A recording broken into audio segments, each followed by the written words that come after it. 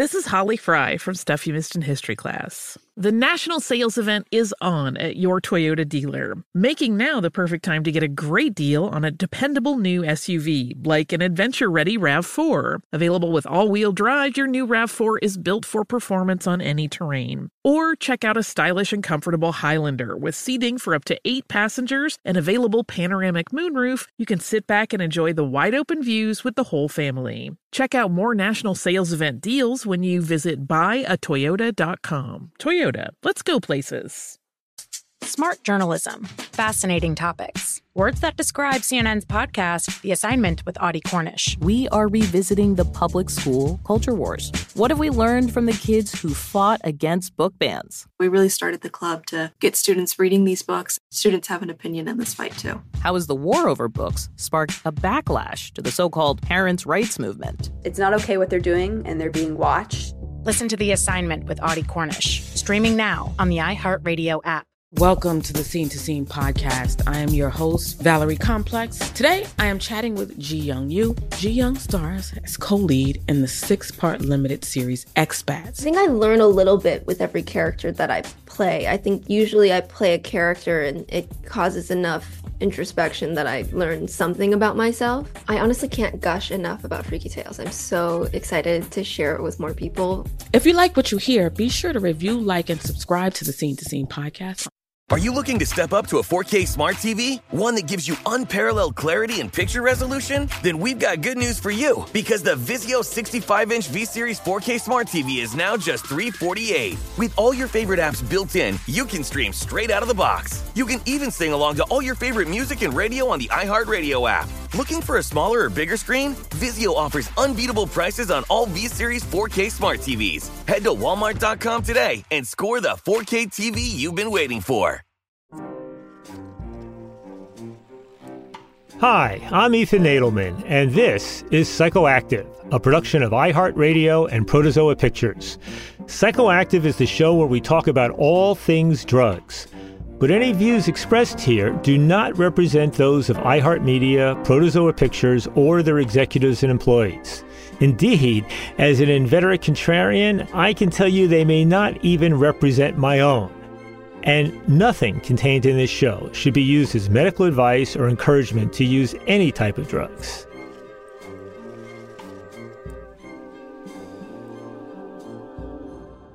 Hello, Psychoactive listeners.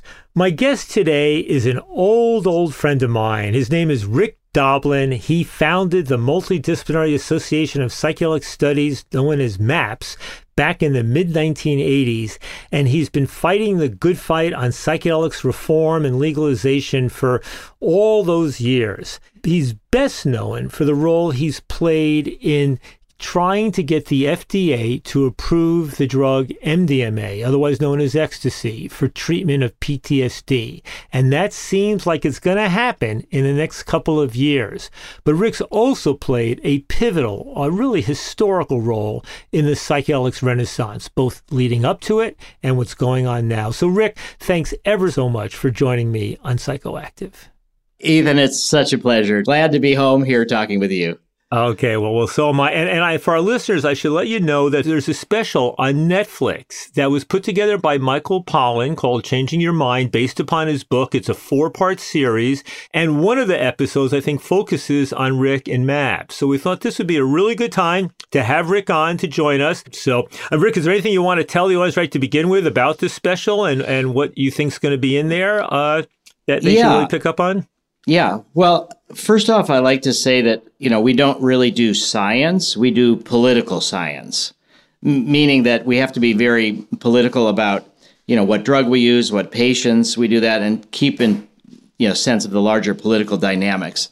And so a lot of it is symbolic communication. So one of the things that I'm so excited about for the Netflix documentary is that there's 2 minutes of the documentary that's going to be about a police officer from the Boston area who's also a psychotherapist.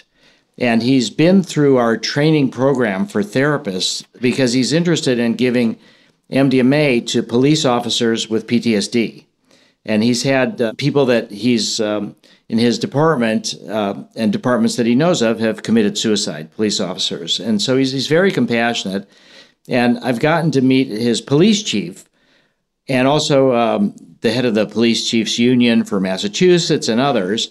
And we were able to persuade his police chief, Sarko Gregorian is the police officer's name, that he should be permitted to volunteer to receive MDMA in a protocol that we have, FDA, DEA approved protocol, to give MDMA to therapists as part of their training. And so he did get that permission, and there's a documentary team following his journey from, police officer psychotherapist to police officer psychedelic psychotherapist.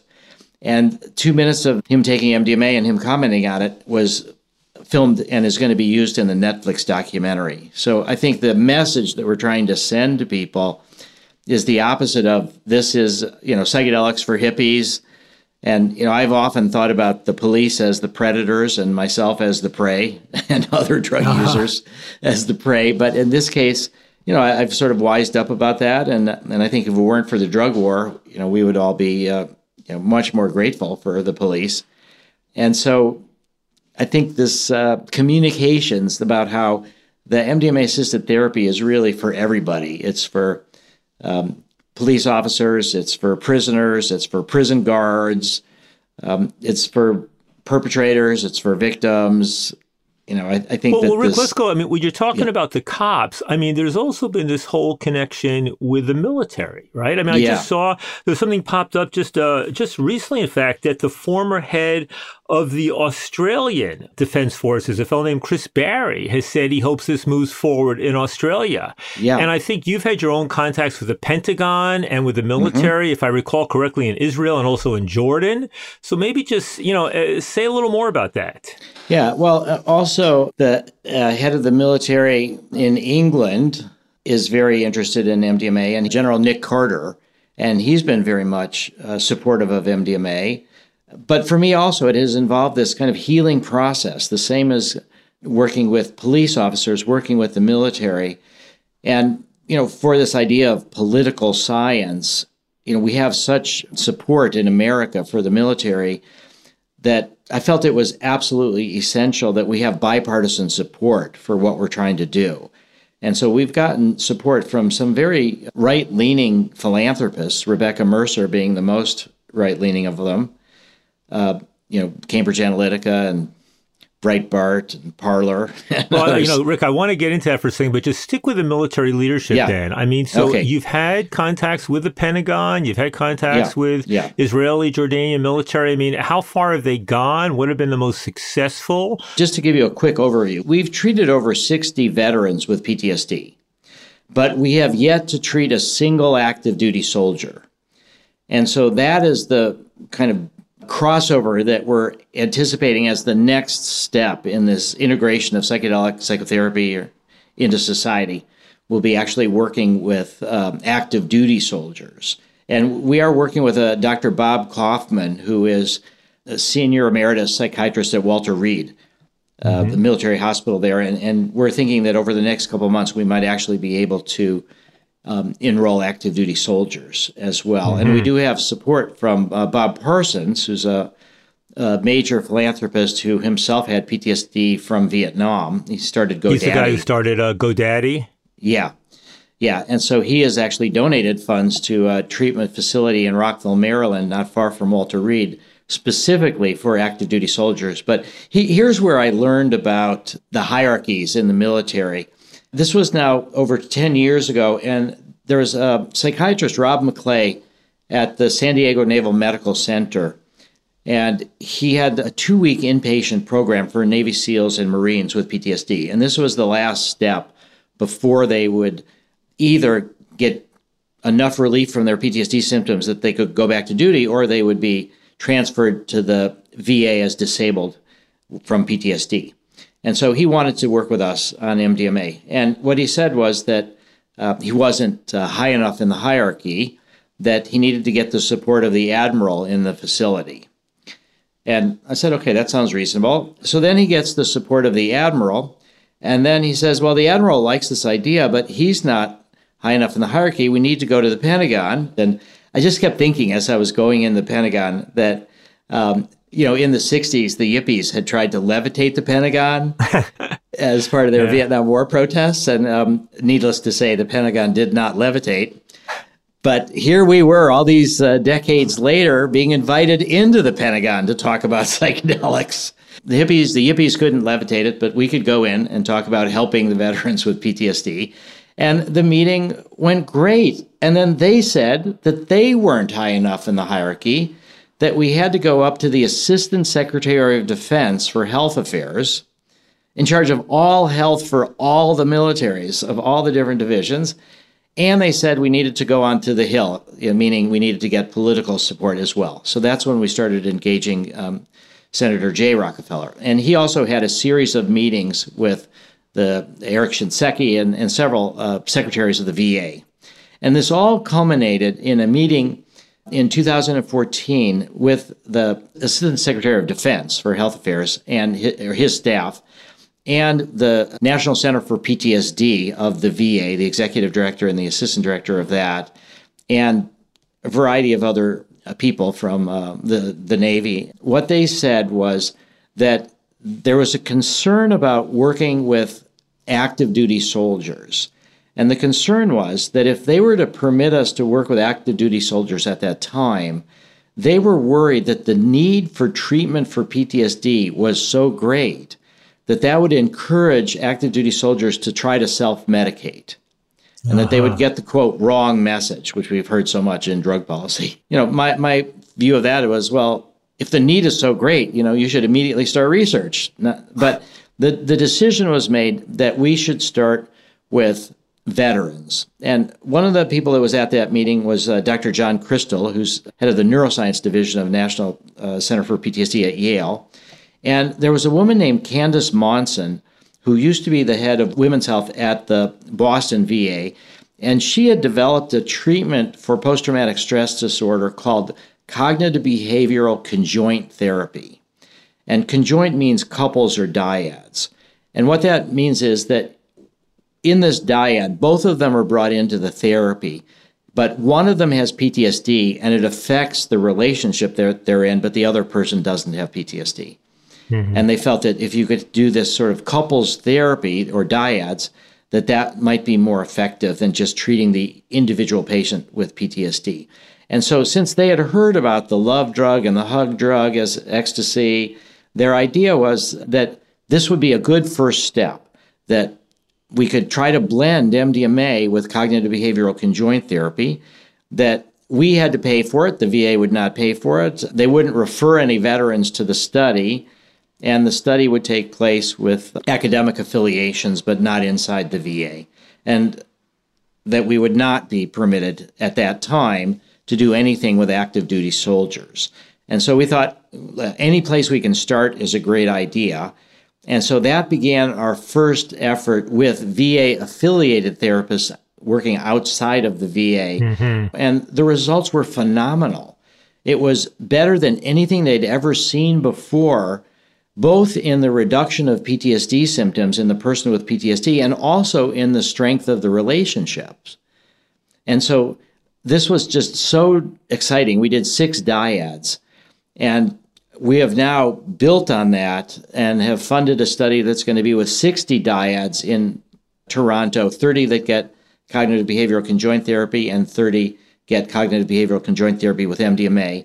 And we're also starting studies inside the San Diego VA and eventually also inside the Phoenix VA to blend MDMA with cognitive behavioral conjoint therapy. It's safe to say that at this point, the head of the Veterans Administration of the United States, probably, the head of the Pentagon, Lloyd Austin, probably their equivalents in other countries are all aware now of MDMA and its potential to treat PTSD. Safe to say? Yes, and it's safe to go even further, that they are both aware and supportive of the research. Like Sir General Nick Corder, the head of the British military, recently retired, he spoke about how this was a very important priority and that there should be more research. And he actually was speaking at a fundraiser at $1 million was raised for our research in London at King's College. The Israeli military is very supportive, and they've permitted people that have PTSD from their war service to be in our studies, people who are still on the reserves. Active military or just veterans? Well, it's different in Israel in that once you're in the military, you still have to do like reserve duty. Right. For like a significant amount of time till you get, I think, around 40 or so. So those people were permitted there. So I think that we do have not just active awareness, but I think we have goodwill in the sense that these people hope that it works. Well, for example, right now, there's over 1 million veterans receiving disability payments from the VA for PTSD, and it costs the VA over $17 billion a year in disability payments to these million people just for their PTSD disabilities. They get, payments for other disabilities as well. So the scale of the problem is enormous. Now people are thinking it's somewhere like 18 veterans a day committing suicide in the U.S. It's just tragic. And so I think that we have this cultural moment that's happening, which we call the psychedelic renaissance, that has been building over the last 20 years, but now has really reached a further development point where I think we can now actually treat the first active duty soldier. We'll be talking more after we hear this ad.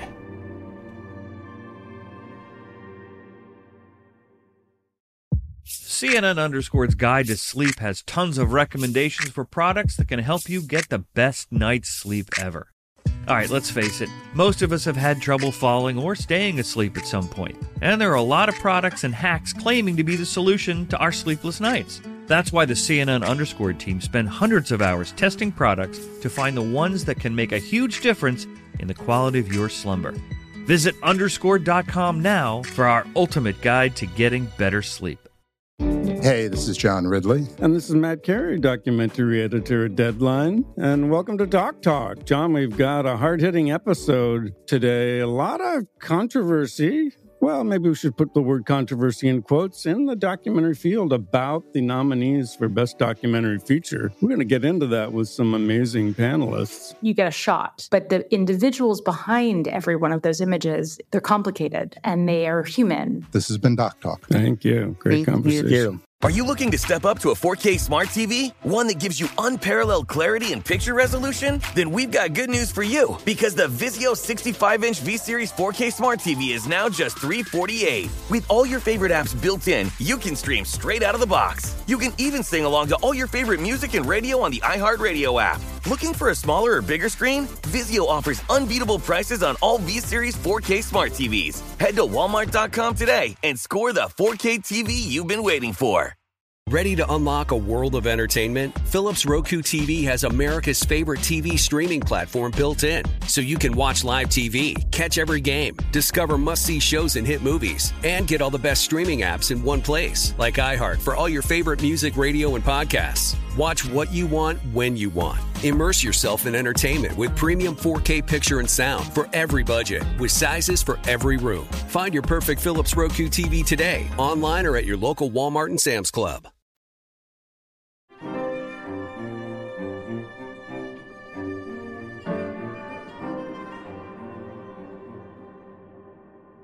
Earlier, you mentioned the Mercers, right? The Mercers, famous right-wing philanthropists and political donors in America, strongly backed Trump for a very long time. And you took some flack when you took some support from the Mercers. And then more recently, I saw that, former Governor Rick Perry of Texas, and then, in the Trump cabinet, he stepped out there big time on this stuff. So tell us a little bit about that whole thing with the Mercers, and then maybe about Rick Perry, the governor.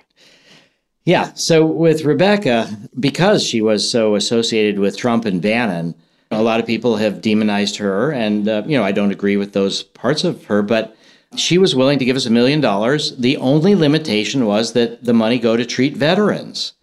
And I said, sure. And I thought it was absolutely essential that we have this bipartisan support.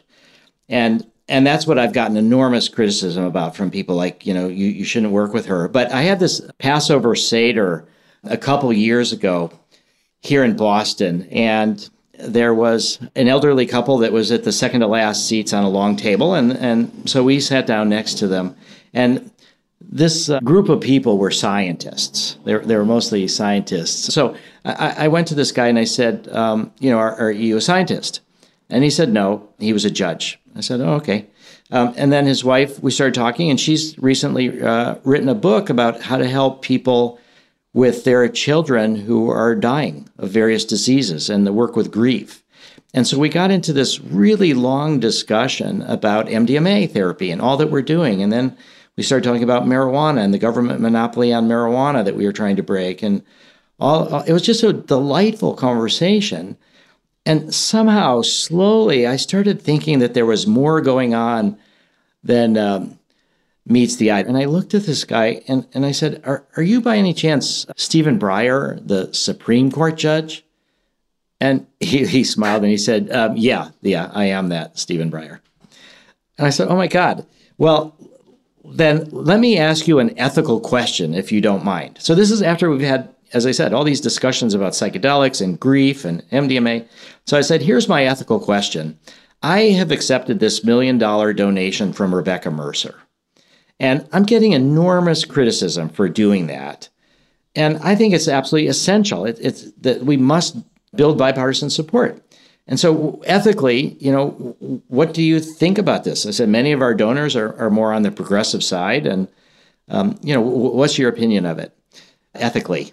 He said, the essence of democracy is trying to find common ground with people with whom you may disagree with on every other issue. And that in our hyper-partisan world, there's not enough of that. So he said, you did exactly the right thing to take this money from Rebecca Mercer. Mm-hmm. So I felt, okay, the Supreme Court has said that I did the right thing. But listen, let's just shoot back for a few minutes, back to the old days, because remembering, I think maybe you and I met, it might have been 88. And I remember, I think you were responsible for taking me to my first and maybe my second raves. Yes, that was great. It was in the early 90s, I think in San Francisco or Oakland or nearby Richmond. And for me, it was a real eye-opener to go to a rave. And I'd done MDMA a number of times before with my wife at the time. But to be in a rave, just to see the atmosphere there, to see the absence of men not hitting on women in the same way they would if there was alcohol around.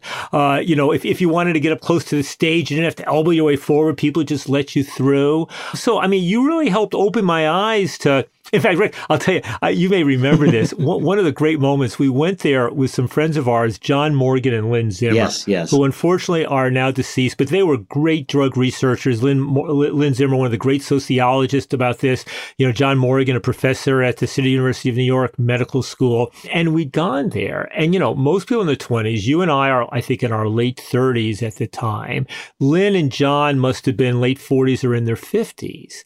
And there's this moment, John's kind of there, he's kind of moving to the music, and some young woman comes up to him and she says to John, "Are you looking for your child?" And he goes, "No." And she goes, "So why are you here?" And he goes, "I just want to be enjoying myself." And she looks at him and she goes, "I want to be just like you when I grow up." And it was this beautiful moment at a rave. And then I think back to those days when MDMA was much better known as ecstasy, when it was a rave scene, when you were just getting going, when the whole thing was seen as a bit flaky at that time. Yes. I remember some years later, I think you had done some study where they required people to take some spinal fluid, and the result was that some myth went out there that, that these spinal taps caused, your spines to shrivel up. Back in that day, when I would bring up MDMA among people that know about it, the most common thing I hear was, doesn't it drain your spinal fluid?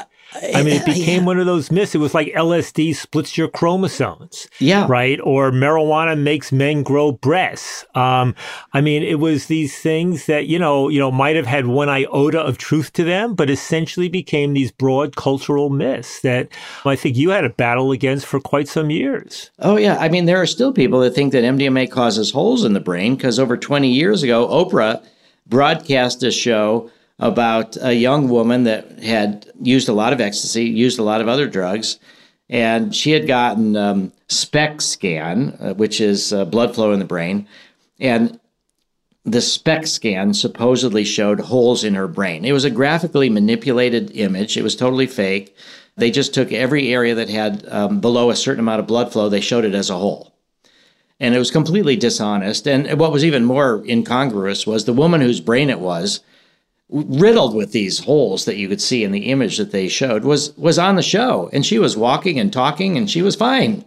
You know, you'd be dead if you had those kind of holes in your brain. But there are people today that still believe that MDMA drains spinal fluid, or MDMA causes holes in your brain. And so the neurotoxicity of MDMA was something that was used for quite a long time through the 90s as well, as an argument to block research. Actually, there was a researcher, Franz Vollenweider in Switzerland, that had done brain scans for the first time with people, PET scans, before and after MDMA, and found no evidence of, quote, holes in the brain or neurotoxicity at all. So then, let me just say, in the 90s, this idea of MDMA and serotonergic neurotoxicity was becoming increasingly discredited, and time was going by and people were still looking fine. You know, the idea then finally became, it's a time bomb theory, that you have cognitive reserve and you can hurt your serotonin with MDMA and it doesn't show up until you get old. Now, meanwhile, a lot of old people in the 70s and 80s had taken MDMA. They were fine. And then things go along in the 90s and people are not believing this, but NIDA is pretty committed to blocking research into the benefits of illegal drugs at the time. Well, Rick, so I mean that you're actually leading into, this is a great place to make this transition, because there you are at MAPS, you're making stuff, but MAPS is still a small organization. You know, you're up to 5 or 10 people working for you. You're focused on this little issue.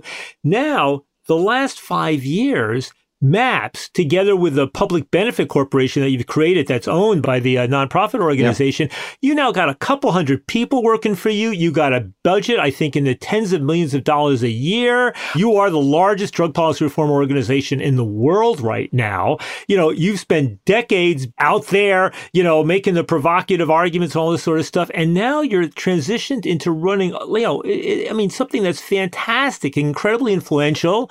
Personally, you're out there like I see you at the conferences now, you're like a rock star there. You're getting interviewed all over the major media. You know, you're not doing just the kind of, drug policy podcasts like mine, but the Joe Rogans and all the others. But I have to say for you, what the hell has this transition been like for you? I mean, I saw you a few years ago. I was beginning to worry because you're still traveling all over the place. And I'm saying, oh, shit, Rick's burning out. But you're thriving these days. But what has it been like personally for you to go in the last 5 or 10 years from chugging along, doing your thing, to having a mega organization?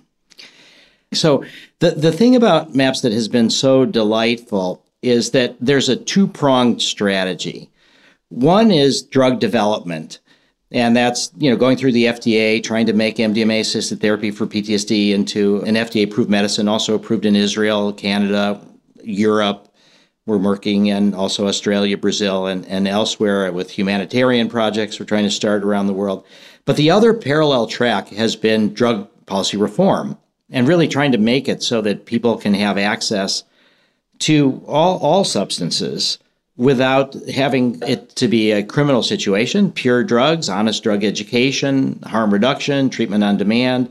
So those two paths have been very satisfying to keep together in parallel. And what we've said to people, too, is that if, for whatever reason, the drug policy reform is bad for the business, if you can buy MDMA for $10 or $20 and to do it on your own, but it's sold for a lot more as a medicine covered by insurance, I don't care. I mean, if it's bad for the business model, it's a fundamental human right, and we got to get rid of the drug war and help people have these experiences beyond medicine, beyond religion, personal growth, spirituality, couples therapy, all of that.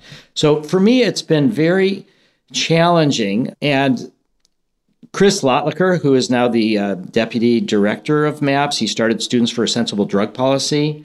He's helped with a lot of the management of the staff, the goals. So I've become more fundraiser, traveling all over, giving talks, starting new projects. What's been really exciting is because we have had one successful phase 3 study that we published May 10th, 2021 in Nature Medicine. It was just outstanding, the results of our first phase 3 study.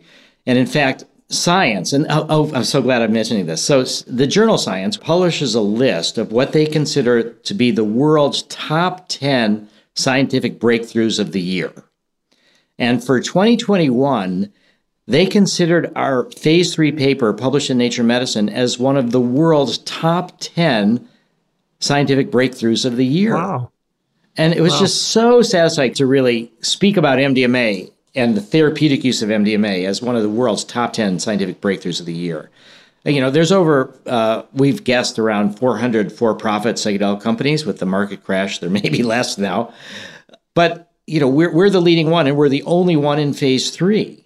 And so because we are looking like there's a very good chance that we will eventually succeed, the second phase 3 study, we had the interim analysis in May, and the results were very good. We've got over a 90% probability of statistical significance. The safety data was good. The final data point will be in October. But because it looks pretty good, but I don't know that much about commercialization. And our team really didn't know that much about what happens once you succeed. It's like, you know, the dog that catches the car. You know, what do you do now? So we managed to hire a fantastic person, Mike Millett, who was the number 2 person for commercialization at Moderna. And they sold, you know, billions of dollars of the vaccine for COVID all over the world. And so he's now taken a good new challenge. His wife is a therapist. So we have been building the Benefit Corporation, which, as you said before, is 100% owned by the nonprofit. And just so our listeners understand, it is something that's allowed within the American tax code where a nonprofit can own a for-profit corporation where all the profits from the for-profit corporation go back to the nonprofit to be spent as the executive director and the board see fit. But I think for you, it opens up the possibility that when the FDA ultimately approves MDMA for the treatment of PTSD and then presumably for other medical conditions as well, your public benefit corporation could then land up earning, hundreds of millions of dollars in the coming years? It's possible. Yeah, it's very possible. So it will depend on the number of therapists we train, the price of MDMA, and the willingness of insurance companies and the VA to adopt it and cover the costs, which we think are looking pretty good. And so one of the things that I'm really proud of is that we've added Carl Hart to the board of directors of MAPS. Now, and I think our listeners will know Carl Hart is a professor of psychology and of neuroscience at Columbia, who was a previous guest on Psychoactive and who has written 2 very important books about drugs and about race and about freedom. And so, yes, his joining MAPS board is quite a coup, Rick. Yeah, and several people said, don't add him because, he's so controversial, you know, because he's not just talking about psychedelics. He's talking about other drugs, opiates and heroin. And saying things like, I don't understand how anybody could chair the psychology department at Columbia if they weren't using heroin on a regular basis, which I thought was a really choice quote on his part. Yeah. I mean, he's phenomenal. And I said, well, it's because of his principled stand in the controversy. That's why we want him on the board of directors of MAPS. So, you know, I'm this really means you got attention, obviously, within your organization between those people who are driven by a broader commitment to psychedelics reform and even broader drug policy reform on the one hand, and the others who are sort of micro-focused on ensuring the business side succeeds as much as possible, right? And who want to kind of keep their heads down on the broader sets of issues. Yes. And, you know, as we hire more and more people from pharma who don't have necessarily a psychedelic background, they have, you know, more, I would say, conservative instincts. And, you know, they come from a more highly regulated environment. You know, pharmaceutical companies have to be really careful about what they say and do, particularly in the era of not speaking about unapproved uses, you know, or off-label uses. Our safety lies in just not going beyond the data. And so, you know, there's nothing I've said during this discussion that's of any concern. Well, so I mean, maybe you can answer this question, but presumably MDMA is going to be useful for treating all sorts of other conditions, whether it's anorexia or a range of others. You can talk openly about that stuff, right? Well, yes, I can say that these are hopes, not certainties, and that right now, the data that we have from one phase 3 study is not sufficient to say that we have proved that MDMA is safe and efficacious. We have suggested that it's likely from this one phase 3 study, but we need a second phase 3 study that's also statistically significant and has an acceptable safety ratio. And then until FDA approves prescription use, we cannot say that we've proven safety and efficacy, even though we think that we may have. It's the FDA approval. Once it's approved, by the way, for PTSD, doctors will then be allowed to use it for all sorts of other medical conditions. The FDA doesn't need to step in and approve it for each condition, right? Right. Pharmaceutical companies cannot knowingly promote or sell for off-label uses. But the practice of medicine is such is that prescribers can prescribe both for what the labeled indication is and for anything else that they think is appropriate. There have been several cases that have gone through the U.S. courts where the FDA has tried to make it so that pharma companies could not even mention off-label uses. But now, if there is a scientific studies that we can share that with prescribers, even if it's a phase 2 study, meaning a smaller pilot study. So we've done studies with MDMA-assisted therapy for social anxiety in autistic adults. It was tremendously successful. We did a study with people with anxiety because of life-threatening illnesses. The results were promising. Ben Sessa, a psychiatrist in England, has done a small study, looking at MDMA for alcohol use disorder. And what he learned was that people who are suffering from unresolved trauma often go to drugs and alcohol to cover it up so that they don't need to think about their trauma. And if you can help them address the trauma, then you can make them make a lot of progress with their alcohol use disorder or other substance use disorders. We're thinking about doing studies with postpartum depression, with depression. So far, the studies with PTSD, most people with PTSD have depression, but we have not yet done a study of MDMA-assisted therapy for depression without PTSD. And Rick, let me ask you this. I mean, obviously, you cannot get a patent on MDMA because it was invented almost 100 years ago, and then Sasha Shulgin kind of rediscovered its therapeutic uses. But so how do you stand to make money? Is it from the selling of MDMA? Is it from the training of the therapists, or from setting up of clinics where MDMA will be administered in a psychotherapeutic context? Where does the money factor come in? Yeah. So when we think about this idea of public benefit, the public benefit for us is helping people get over PTSD, to reduce their symptoms, to be able to rejoin life in a better way. So the training of therapists could be a moneymaker. And in fact, we've brought in several millions of dollars in fees, but so far they mostly just cover our costs for the team and developing our training materials and stuff. But we felt that the training of therapists is not a profit center. And in fact, what we want, ideally, is for schools of psychiatry and psychotherapy to incorporate and embed in their core curriculums modules about training people for MDMA-assisted therapy for PTSD, for psilocybin, for depression, for ketamine, so that we want this to be mainstreamed. And so we are also licensing other programs to provide MDMA training for MDMA therapists, as long as they have the core competencies and the core elements of our training program in them. So we don't see the training as being a necessary profit center. Clinics are a potential profit center, but there are some problems of which I'm not fully aware of legally, but pharmaceutical companies owning clinics where their own drugs are prescribed. But the clinics of the future, the psychedelic psychotherapy clinics of the future, there's not going to be a ketamine clinic here, a psilocybin clinic there, an MDMA clinic there. There's going to be therapists that are ideally cross-trained in all the different psychedelics. And the clinics will provide customized, individualized, personalized psychedelic psychotherapy. And the patient will come in and they'll have discussions with their therapist, and they'll say, all right, we'll start with this drug or that drug, and then we'll move to this. And so the clinics will be generalized psychedelic psychotherapy clinics. Now, interestingly, when I started MAPS in 1986, I knew, as you said, that Merck pharmaceutical company, the German Merck, had invented MDMA in 1912. And it's in the public domain. And there is, no way to patent it, nor would we ever want to patent it, because we want to facilitate MDMA research. In the 80s, when I started MAPS in 1986, there was another group founded by a fellow named Howard Lotsoff, who had discovered that Ibogaine, another psychedelic drug, was tremendously helpful, uniquely helpful for helping people get through opiate addiction.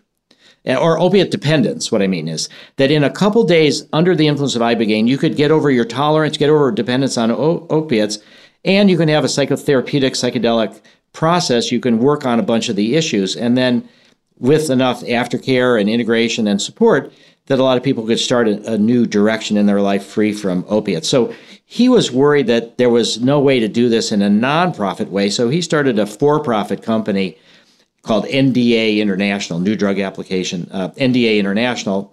And as it turned out, several of the early researchers started suing each other for intellectual property, for patents, for use patents, Ibogaine for opiate addiction and other dependencies. In any case, I saw these lawsuits about IP really be very, very destructive for the entire field. And that has basically blocked Ibogaine development. Now those core patents have expired. But I hired their same patent attorney, and I said, I would like you to help us develop an anti-patent strategy for use patents so that nobody, not MAPS, nobody could patent MDMA for any of the things that had been used before, PTSD or any number of things. So prior art. So we tell stories on our website. People tell stories of MDMA useful for this or that, and then nobody can claim to have invented that idea. So when I started MAPS in 86, I had thought that MDMA would go generic and there would be no money-making opportunities. It would be a low-cost drug, but it was worth doing. It was essentially worth doing anyway. And there was this moment in 2014. My wife was head of the Belmont Foundation for Education, and they were having a gala. And I was going to the gala, and I thought, she's in charge of this. There's all good food. I'm just going to get super stoned, and I'm just going to eat. I'm off work. And so while I was there, I ran across a patent attorney who I knew from Belmont who had helped patent bromo LSD. And what he said was that there was this policy that I had overlooked. I took a class in food and drug regulation at Harvard Law School, and it wasn't even mentioned. And what it's called is data exclusivity. So we have thanks to give to Ronald Reagan for this. So in 1984, Ronald Reagan signed a law to provide incentives for developing drugs that were off patent. And the incentive is called data exclusivity. And so what it means is that if you are the first to make a drug into a medicine that has never been made into a medicine before, and it's completely not patentable, that you have exclusive use of your data for 5 years. And if you do pediatric studies, which the FDA is actually requiring us to do, if we succeed, MDMA-assisted therapy for PTSD in adults, which is 18 years or over, we must do studies in 12 to 17-year-olds, and you get 6 months more data exclusivity. And data exclusivity blocks a generic competitor from having the FDA evaluate their application until the 5.5 years is over. And it takes a minimum of 8 months and potentially longer for the FDA to evaluate a generic manufacturer's license to make sure that it's really pure and stable, their drug. So we will have this period in excess of 6 years of data exclusivity. And then later, the European Medicines Agency made a similar data exclusivity law, but it's 10 years data exclusivity in Europe. So the beauty of data exclusivity from our point of view is that the fundamental difference from it and a patent is that other companies can develop their own data. We're not stopping anybody from doing anything. And so if another company gets their own data, they could get permission from FDA to market MDMA-assisted therapy for PTSD just as we could. But we have such a lead, and it's so expensive that we don't think there's going to be any competition. We think that the competitors, what they are going to do, and we even don't really call them competitors, we call them collaborators in this larger mission of mass mental health and spiritualized humanity. So we will have this period of data exclusivity, and that's where the money making comes in, that we will be the only ones to be able to market MDMA. The other beauty of data exclusivity is that we don't have to have non-disclosure agreements. We don't have to keep the data private or proprietary. We just make everything public because We own the data from submitting it to the FDA because we were the sponsor. And we then get the data exclusivity automatically. It's not even a question. It's an automatic opportunity to choose data exclusivity. So I see. So you can be quite transparent with everything you're doing. And then meanwhile, once it gets approved, the revenue for MDMA or the Public Benefit Corporation immediately will come mostly from the selling of MDMA and only in a small way from creating clinics or things like that. Yeah, or maybe not at all from creating clinics. We are thinking that we might want to have some centers of excellence, some clinics with, large numbers of therapists, expertly trained, and they'll become sort of research training and treatment centers. We have to work out all the compliance issues to see whether that's possible. But right. the main funds are going to come through the selling of MDMA as a prescription medicine. It's pretty relatively inexpensive to make pharmaceutical medicines, most of them.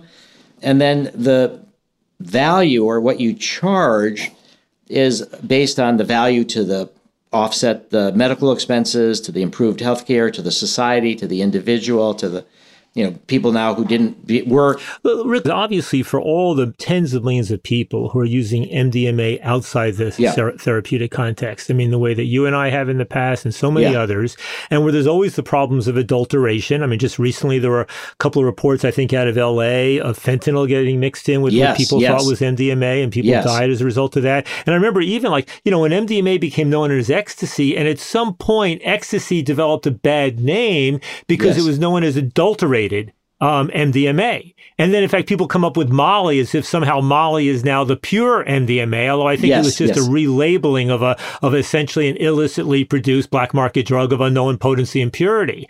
But what I'm wondering is this process that MAPS is engaged in, what are going to be the spillover implications for the broader, tens of millions of people who are still presumably getting their MDMA off the black market and having to deal with issues of, potency and purity apart from their ability to access some forms of, drug quality testing? Will there be any implications, you think? There will be. There will be, because I think what we've seen from medical marijuana is that medicalization changes people's attitudes. They've been fed propaganda for 50 years. As we talked about some of the dangers of marijuana. Marijuana does have dangers. MDMA does have dangers, but the propaganda has vastly exaggerated them. And the story is that these drugs tend to be all risks and no benefits. And I think that's why the prohibitionists have so fought research into medical marijuana or research into psychedelics, because then you start telling a more nuanced picture. And under certain contexts, the benefits outweigh the risks. So what we've seen with medical marijuana is that as more states have endorsed medical marijuana, the support for marijuana legalization for non-medical, celebratory, recreational, adult use, however you want to call it, has grown. And so I think we are now at this point in America where one hopes that maybe 2025 will have a law that will pass through Congress, signed by the president, that takes away the prohibition of marijuana federally and leaves it to the states, the way things happened with alcohol. So I think that we are going to see something similar happening with psychedelics, that the more we move forward with medicalization, and even though we're talking about it as only trained therapists will be able to administer it to patients, only under direct supervision, MDMA will never be a take-home drug, but people will start to understand that there are tremendous therapeutic potentials for this, but also a lot of potential benefits outside of medicine or outside of religion. So I think that what we're already seeing is decrim efforts for psychedelics that are taking place, started in Denver, actually, which was the first city to make mushrooms the lowest enforcement priority. Then that went to Oakland, and they expanded it to plant psychedelics, and then Ann Arbor, and all sorts of other cities have now done that.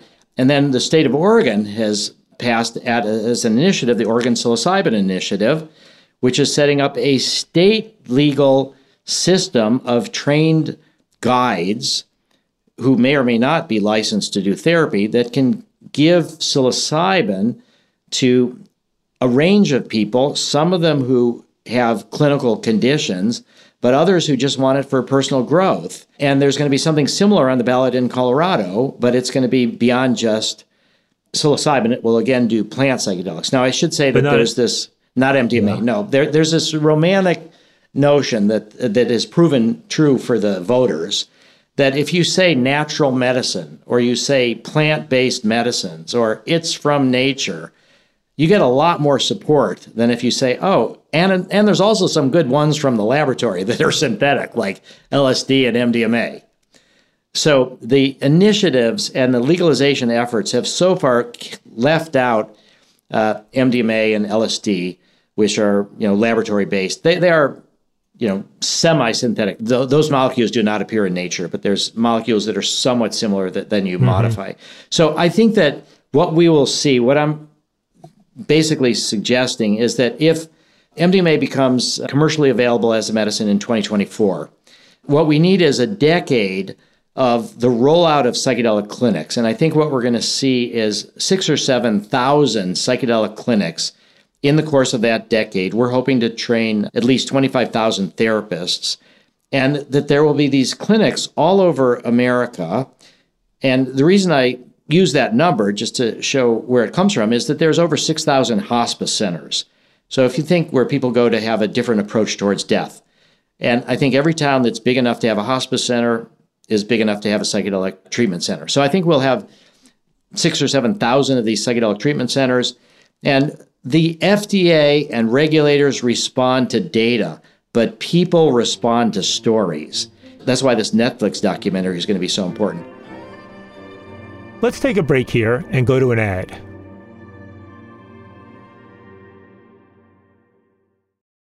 Martha Stewart, the original influencer. When I think about anything, I think about the way that she did it first. The media mogul. 5 to 6 years ahead, she saw what was coming. The prisoner. The rise, the fall, and the reinvention of an American icon. Once Martha paved the road, everybody else pretty much copied her. A CNN original series, The Many Lives of Martha Stewart, now streaming on Max. Hi, I'm Antonia Blythe, and this is 20 Questions on Deadline. Joining me today is Alison Brie. Welcome, Alison. We got second place in my 7th grade lip sync contest for one of the songs on that album. The one that was like, "You've already won me over." Oh, that's a good one. Yeah. It's very slow. Of all the options. In spite of me. Like, what did we do? It's so slow. Don't forget to listen to 20 Questions on Deadline. Thank you again, Alison. Thank you. Are you looking to step up to a 4K smart TV? One that gives you unparalleled clarity and picture resolution? Then we've got good news for you, because the Vizio 65-inch V-Series 4K smart TV is now just $348. With all your favorite apps built in, you can stream straight out of the box. You can even sing along to all your favorite music and radio on the iHeartRadio app. Looking for a smaller or bigger screen? Vizio offers unbeatable prices on all V-Series 4K smart TVs. Head to Walmart.com today and score the 4K TV you've been waiting for. Ready to unlock a world of entertainment? Philips Roku TV has America's favorite TV streaming platform built in, so you can watch live TV, catch every game, discover must-see shows and hit movies, and get all the best streaming apps in one place, like iHeart for all your favorite music, radio, and podcasts. Watch what you want, when you want. Immerse yourself in entertainment with premium 4K picture and sound for every budget, with sizes for every room. Find your perfect Philips Roku TV today, online or at your local Walmart and Sam's Club.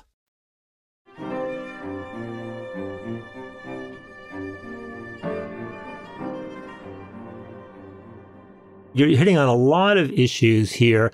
I mean, what I'm thinking is, I think you're making some very interesting analogies, both with marijuana and with the broader psychedelics and plant medicine thing. The way I look at it is, what you're saying about medical marijuana is exactly right. And it was part of our long-term strategy, right? That by normalizing and legalizing marijuana for medical purposes, it would have a spillover effect in terms of public consciousness around the relative safety and benefits of marijuana. And looking in retrospect, it turned out that our strategic thinking around that back to the mid-90s turned out to be accurate. Now, the difference, of course, is that when you're buying marijuana that's been approved and has state oversight bodies making sure it's, safe, that the marijuana being produced illegally is not that much different. I mean, it's got some pesticides in this and that, but the risks of adulterated marijuana are really pretty de minimis. And even these reports about fentanyl getting mixed in with marijuana appear to be either 99 or 100% bullshit. Right? So, I mean, you had the spillover in terms of the broader public consciousness, but the issues of an adulterated market were not that significant. When you look at the plant medicine stuff and you hear some of the people in the plant medicine coalitions who are a little freaked out with all of the kind of medicalization, psychotherapeuticization of psilocybin, of mushrooms, of all these things, and they worry, but my sense is what you're saying is exactly right. It's going to increase people's comfort around thinking about these substances and using them, that the issues of adulteration, especially when you're talking about mushrooms or things like that, or mescaline when it comes from peyote or San Pedro, are not that significant.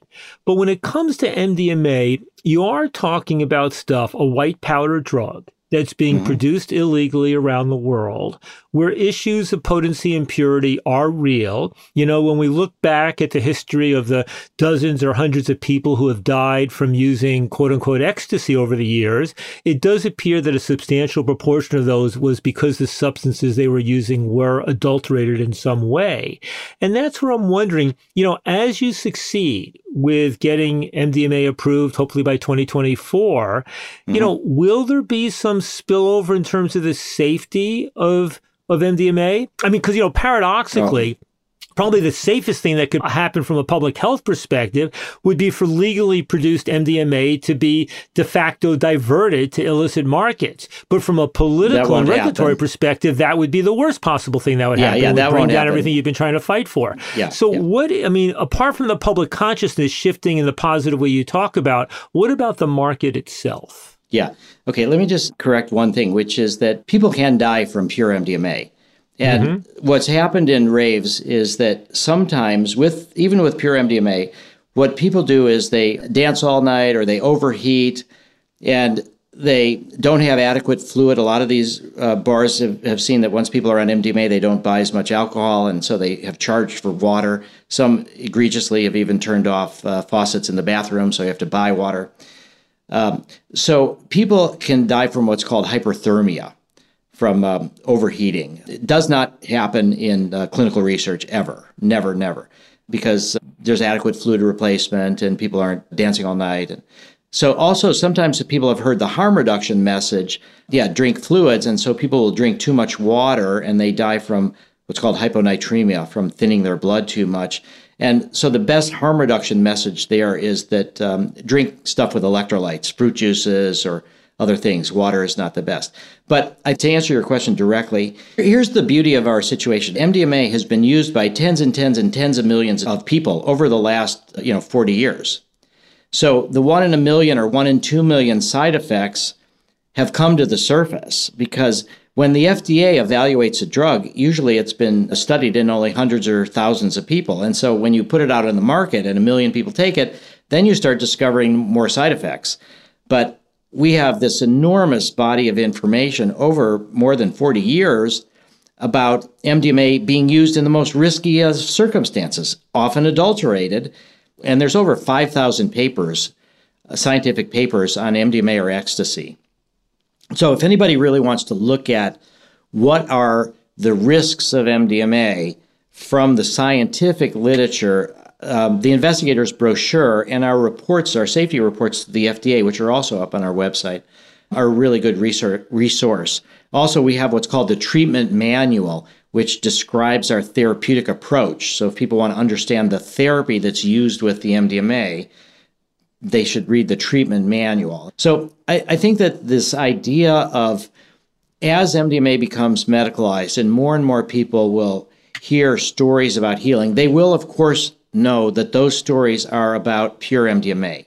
We have trained therapists and others that help support people when they have difficult emotional experiences. And that's a really important part of psychedelic harm reduction. A lot of people still do not understand that MDMA was a therapy drug before it was a party drug, ecstasy. And a lot of people approach these experiences as just, I'm going to take it, it's a party, I'm going to have fun. And when difficult material comes up, if they have memories of difficult emotional situations, too many times people think, oh, my experience is going bad. This is turning into a bad trip. Let me suppress these bad thoughts and bad feelings. And then they can't really do that. And then if they don't pay attention to that, now it's sort of moved up from the unconscious, it's more conscious, they could end up worse off for months or years later. So I think the more that the idea that these substances, when combined with therapy, have tremendous therapeutic potential for people with post-traumatic stress disorder and other major mental illnesses, that the recreational market, people will have more of an idea of what to do when difficult material comes into their awareness. Instead of trying to suppress it, hopefully they will open up to it, talk to their friends around them, create a safe space, and try to go through and let out those feelings and let out and express those emotions rather than suppress them. So I think that there'll be fewer people caught unaware by difficult material when they take these drugs for parties than there are now, because still it's not as widespread as we'd like, the idea that these can have tremendous therapeutic potential. But I think the other big part of harm reduction is called drug checking. So the world's best example of psychedelic harm reduction at a festival is the Boom Festival in Portugal. And so we started the psychedelic harm reduction efforts at Boom in 2002, and we started working at Burning Man in 2003.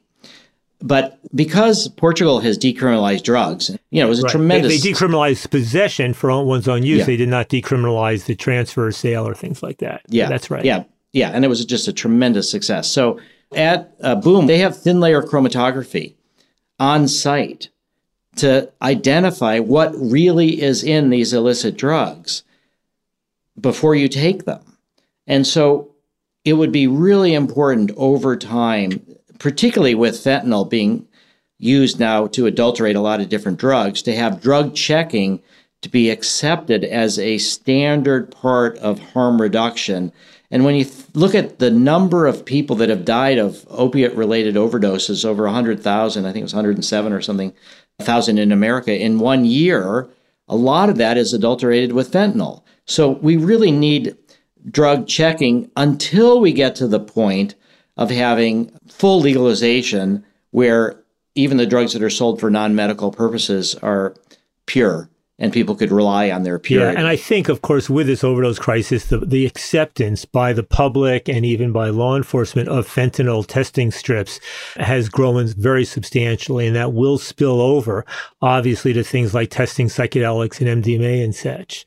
Rick, I need to bring this issue up. Obviously, that even in the psychotherapeutic regulated context, there are risks. And I think you and your colleagues have had to deal with this, right? There was the issue of some of the therapists who were associated with the MDMA studies, getting accused of sexually inappropriate behavior, right? I think New York Magazine did a big expose on this stuff, and you're having to deal with this stuff. And I know MAPS is, obviously takes all sorts of precautions. So what more can you, I know you may be limited by lawyers and this and that from what you can say, but what can you tell people to reassure them when they're reading these reports about there being forms of, unethical behavior by psychotherapists? And we're not just talking about shamans down in the jungles in South America. We're talking about in the U.S. and in Canada, trained psychotherapists doing things that are inappropriate. Yeah, I think it was a real tragedy that it happened. We're very sad for the person that it happened to. And we have instituted a fair number of measures, we think, going forward, particularly as we move into post-approval use, if we get that far, to try to minimize that. So what we are aware of, that this has only happened one time out of over about 360 patients. It may have happened more, but we're not aware of it. And we think with all of the media attention about it, that we encourage, if it did happen to anybody else, that they should come forward. The unethical sexual misconduct began after the therapy was over in that one particular case. We immediately fired those people. They're not working with us. We informed all of the therapists how serious of a transgression this was, that anybody else, of course, would get fired if that happened. We put out a public statement. We even changed our informed consent form and added a sentence about how beware if you are a patient and start developing feelings, sexual feelings for the therapist. I think going forward, we have really made even more prominent in our training about ethical behavior. We have a code of ethics, and we're talking about having a patient bill of rights that would be given to all the patients in research, but also now post-approval, mostly post-approval. I don't think we have it quite ready yet, but this idea of this patient bill of rights, which makes it very clear where to complain to if there's anything that is happening that feels inappropriate. Either, Rick, did all of this happening, the stuff in the news, did it freak out the FDA at all or slow the process of proceeding with the approval? Well, this happened around 5 years ago. We did report it to the FDA, to Health Canada, to all the regulatory agencies as soon as we heard about it. I don't think that it did freak them out. Again, the FDA they don't regulate psychotherapy. They regulate drugs. And so this is kind of a conundrum for them about, how to do this, where the treatment is primarily psychotherapy, but it involves a drug, in this case MDMA, or in other cases psilocybin or ketamine, to make the therapy more effective. Although I should say the ketamine was approved without psychotherapy, S-ketamine. So I think that what we are seeing is that this is a problem that goes beyond psychedelic psychotherapy to psychiatry and psychotherapy itself, and all sorts of other kind of situations where there's a lot of, close contact between people. So I think that what we are needing to do is when you think about a drug, and from the point of view of the FDA, you balance the risks and benefits. And so, this is one of the risks. We don't think it's common. As I said, we only are aware of it happening one time in the roughly 20 years since we started doing this kind of work. Well, Rick, let me ask you this thing. Part of the MDMA protocol involves always having a male and female therapist. Mm-hmm. And you've made the point that in good part for cost and accessibility, that it should be sufficient if just one of them is a licensed therapist. Yes. Right? And in this case, the scandal that resulted was the other therapist, the fellow, was somebody who had let his license lapse and therefore could not be held accountable by an oversight board in the same way that the licensed therapist could. So, where are you on that issue now? Is there ways of ensuring that people who are not licensed by a psychologist board of some sort, psychotherapist board of some sort, can still be held accountable? Or do you still adhere to the issue that let's keep it the way it is for issues of cost and accessibility? Well, I do believe that we should try to keep with a 2-person team for individual therapy. I do believe that the second person should not be required to have a license. The person that does have the license is held responsible. And so right now, the female therapist who did have a license is having challenges with her licensing board. Mm-hmm. So there are people that are held responsible. I think that it's probably less likely to happen in 2-person teams and even less likely in group therapy, even though, again, this unethical sexual misconduct came sexual after the therapy was over, when the cameras were off, after that was all done. So the major ethical issue wasn't what happened in the moments of therapy, which one can see on it's all videotaped. The real issue was about one of the therapists getting involved sexually with the patient in subsequent period of time. Yes, I would say that. The other part, the essence of our method, which, again, I don't think was followed by this therapist team fully, is this idea that there's this inner healing intelligence, sort of what comes up has a certain wisdom to it when people are under the influence, but that fundamentally what we're doing is helping people heal themselves. So in traditional psychiatry, when you think about Freud and Freudian analysis, you got the therapist that's listening, the person is on the couch, and then the therapist every once in a while will give an interpretation. The therapist is the healer, and they find what's going on in the person's unconscious during this free association process. But our approach is really designed to empower the patient to heal themselves. So I think there's a certain aspect of that theoretical orientation that empowers the patient, and it doesn't make the therapist into the source of all the healing, or the drug either. So I think it is an issue, is how do we create safe spaces, and how do we do that once this moves outside of a research context. And, I don't think there's any perfect solution. I mean, I'm thinking about this case also, it was dealing with a patient whose traumas involved, sexual abuse as a child and rape. And I'm wondering if it's particularly challenging when the PTSD you're trying to deal with has a sexual component to it. I think it can be, yes. Yeah, I mean, that's where it's even more important that we have this safe space. And now, not all of our teams are male-female. We've actually had some all-female teams. I'm not aware if we've had 2 male teams, but that might have been the case. But I do think that it's very delicate when people have been traumatized that they don't get re-traumatized by the therapy. Now, some of the existing therapies, prolonged exposure, cognitive processing therapy, where they involve people talking about their traumas, it's very difficult for people because these traumas are so emotionally powerful and painful that often people drop out of those therapies. So that's not the same kind of re-traumatization that we're talking about by unethical sexual contact. But the MDMA can help people deal with emotions that would otherwise be overwhelming.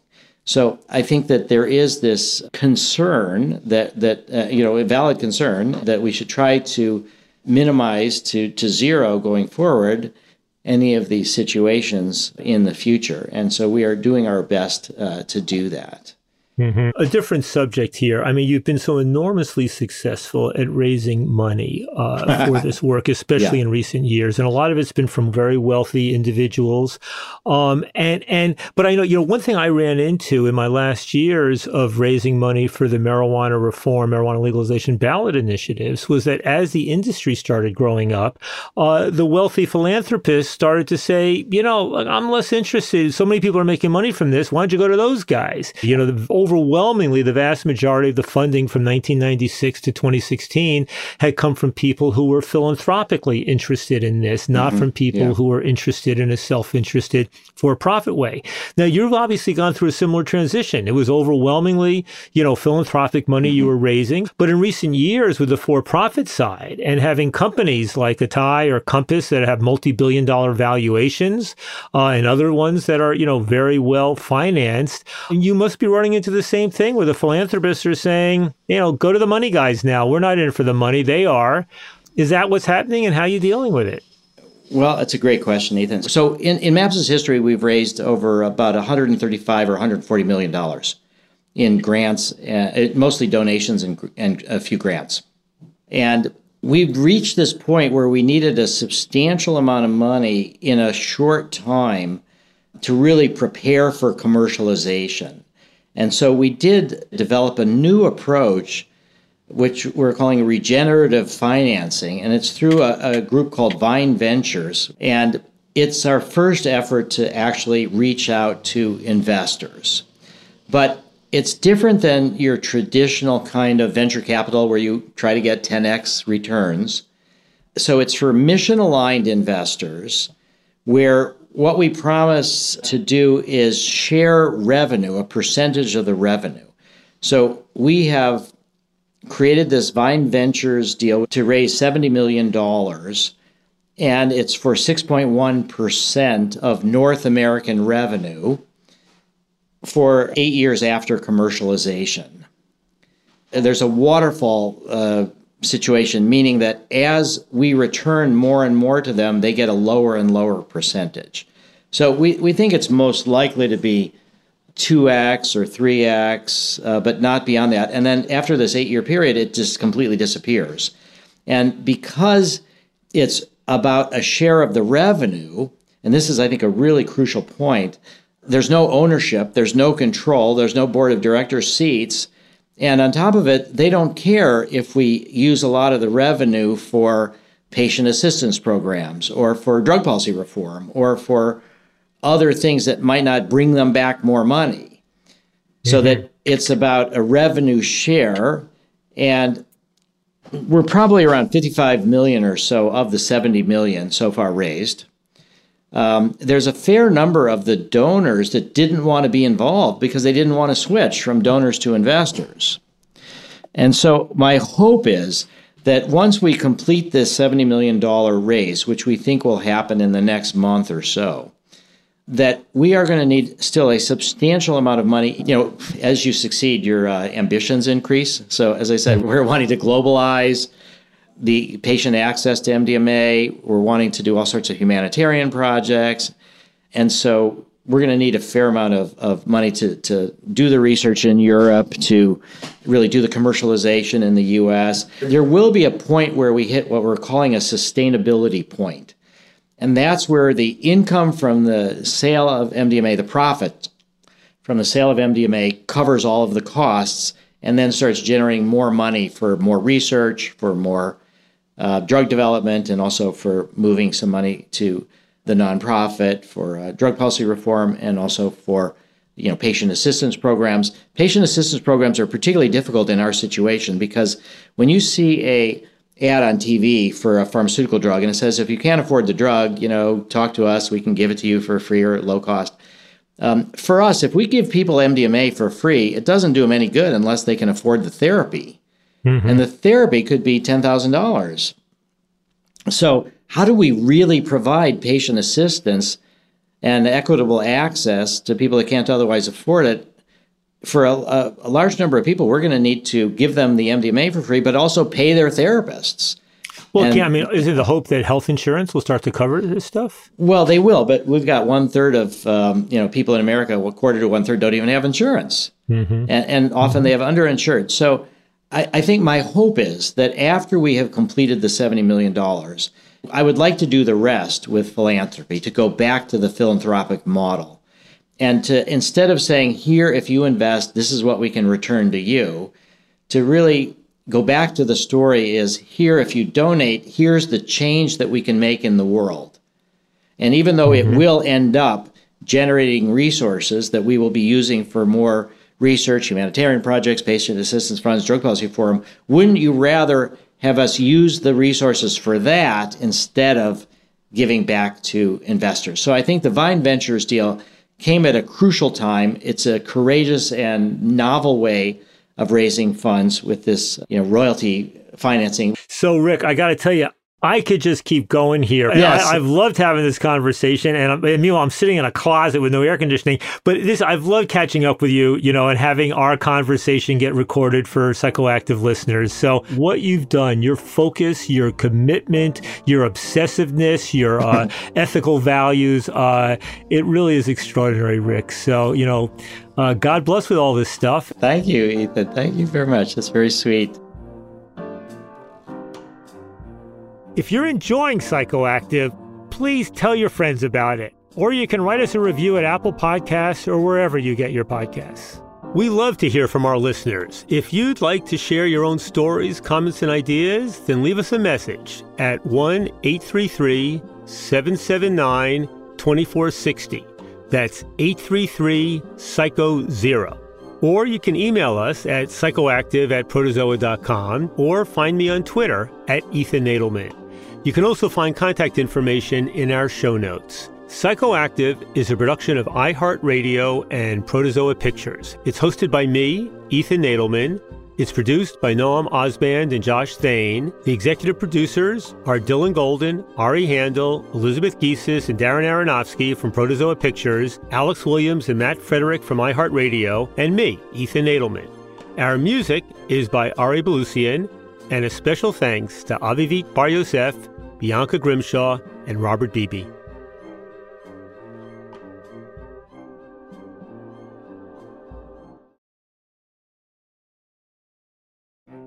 Next week, I'll be talking with perhaps the most famous tobacco company executive in the world. His name is Andrei Kolantzopoulos. He is currently the chairman of the board of Philip Morris International, before that the chief executive officer, and he's been a leader within the tobacco industry in making the transition from cigarettes to non-smokable nicotine alternatives.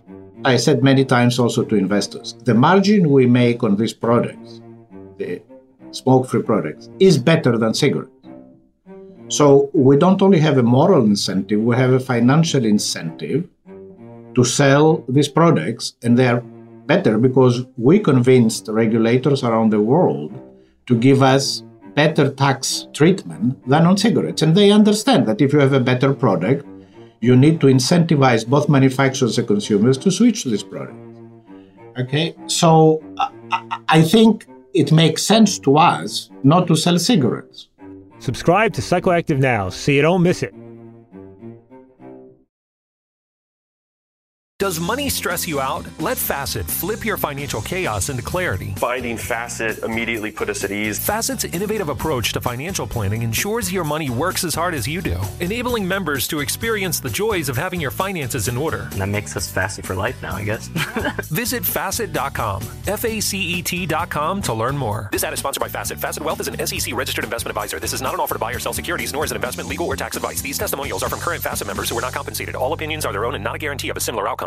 This is Holly Fry from Stuff You Missed in History Class. The national sales event is on at your Toyota dealer, making now the perfect time to get a great deal on a dependable new SUV, like an adventure-ready RAV4. Available with all-wheel drive, your new RAV4 is built for performance on any terrain. Or check out a stylish and comfortable Highlander with seating for up to 8 passengers and available panoramic moonroof. You can sit back and enjoy the wide-open views with the whole family. Check out more national sales event deals when you visit buyatoyota.com. Toyota, let's go places. As someone who lives for politics, when a major scandal unfolds, it was shocking. I have to know, what were they thinking? Backroom deals, huge amounts of money, CIA secrets, sets off a firestorm in Washington, affairs. No way this guy's got a mistress. Corruption. I knew I was a dead man. Warning, it's even messier than you thought. United States of Scandal with Jake Tapper, Sunday at 9 on CNN. Billie Eilish and Phineas O'Connell, they're with us today on Crew Call.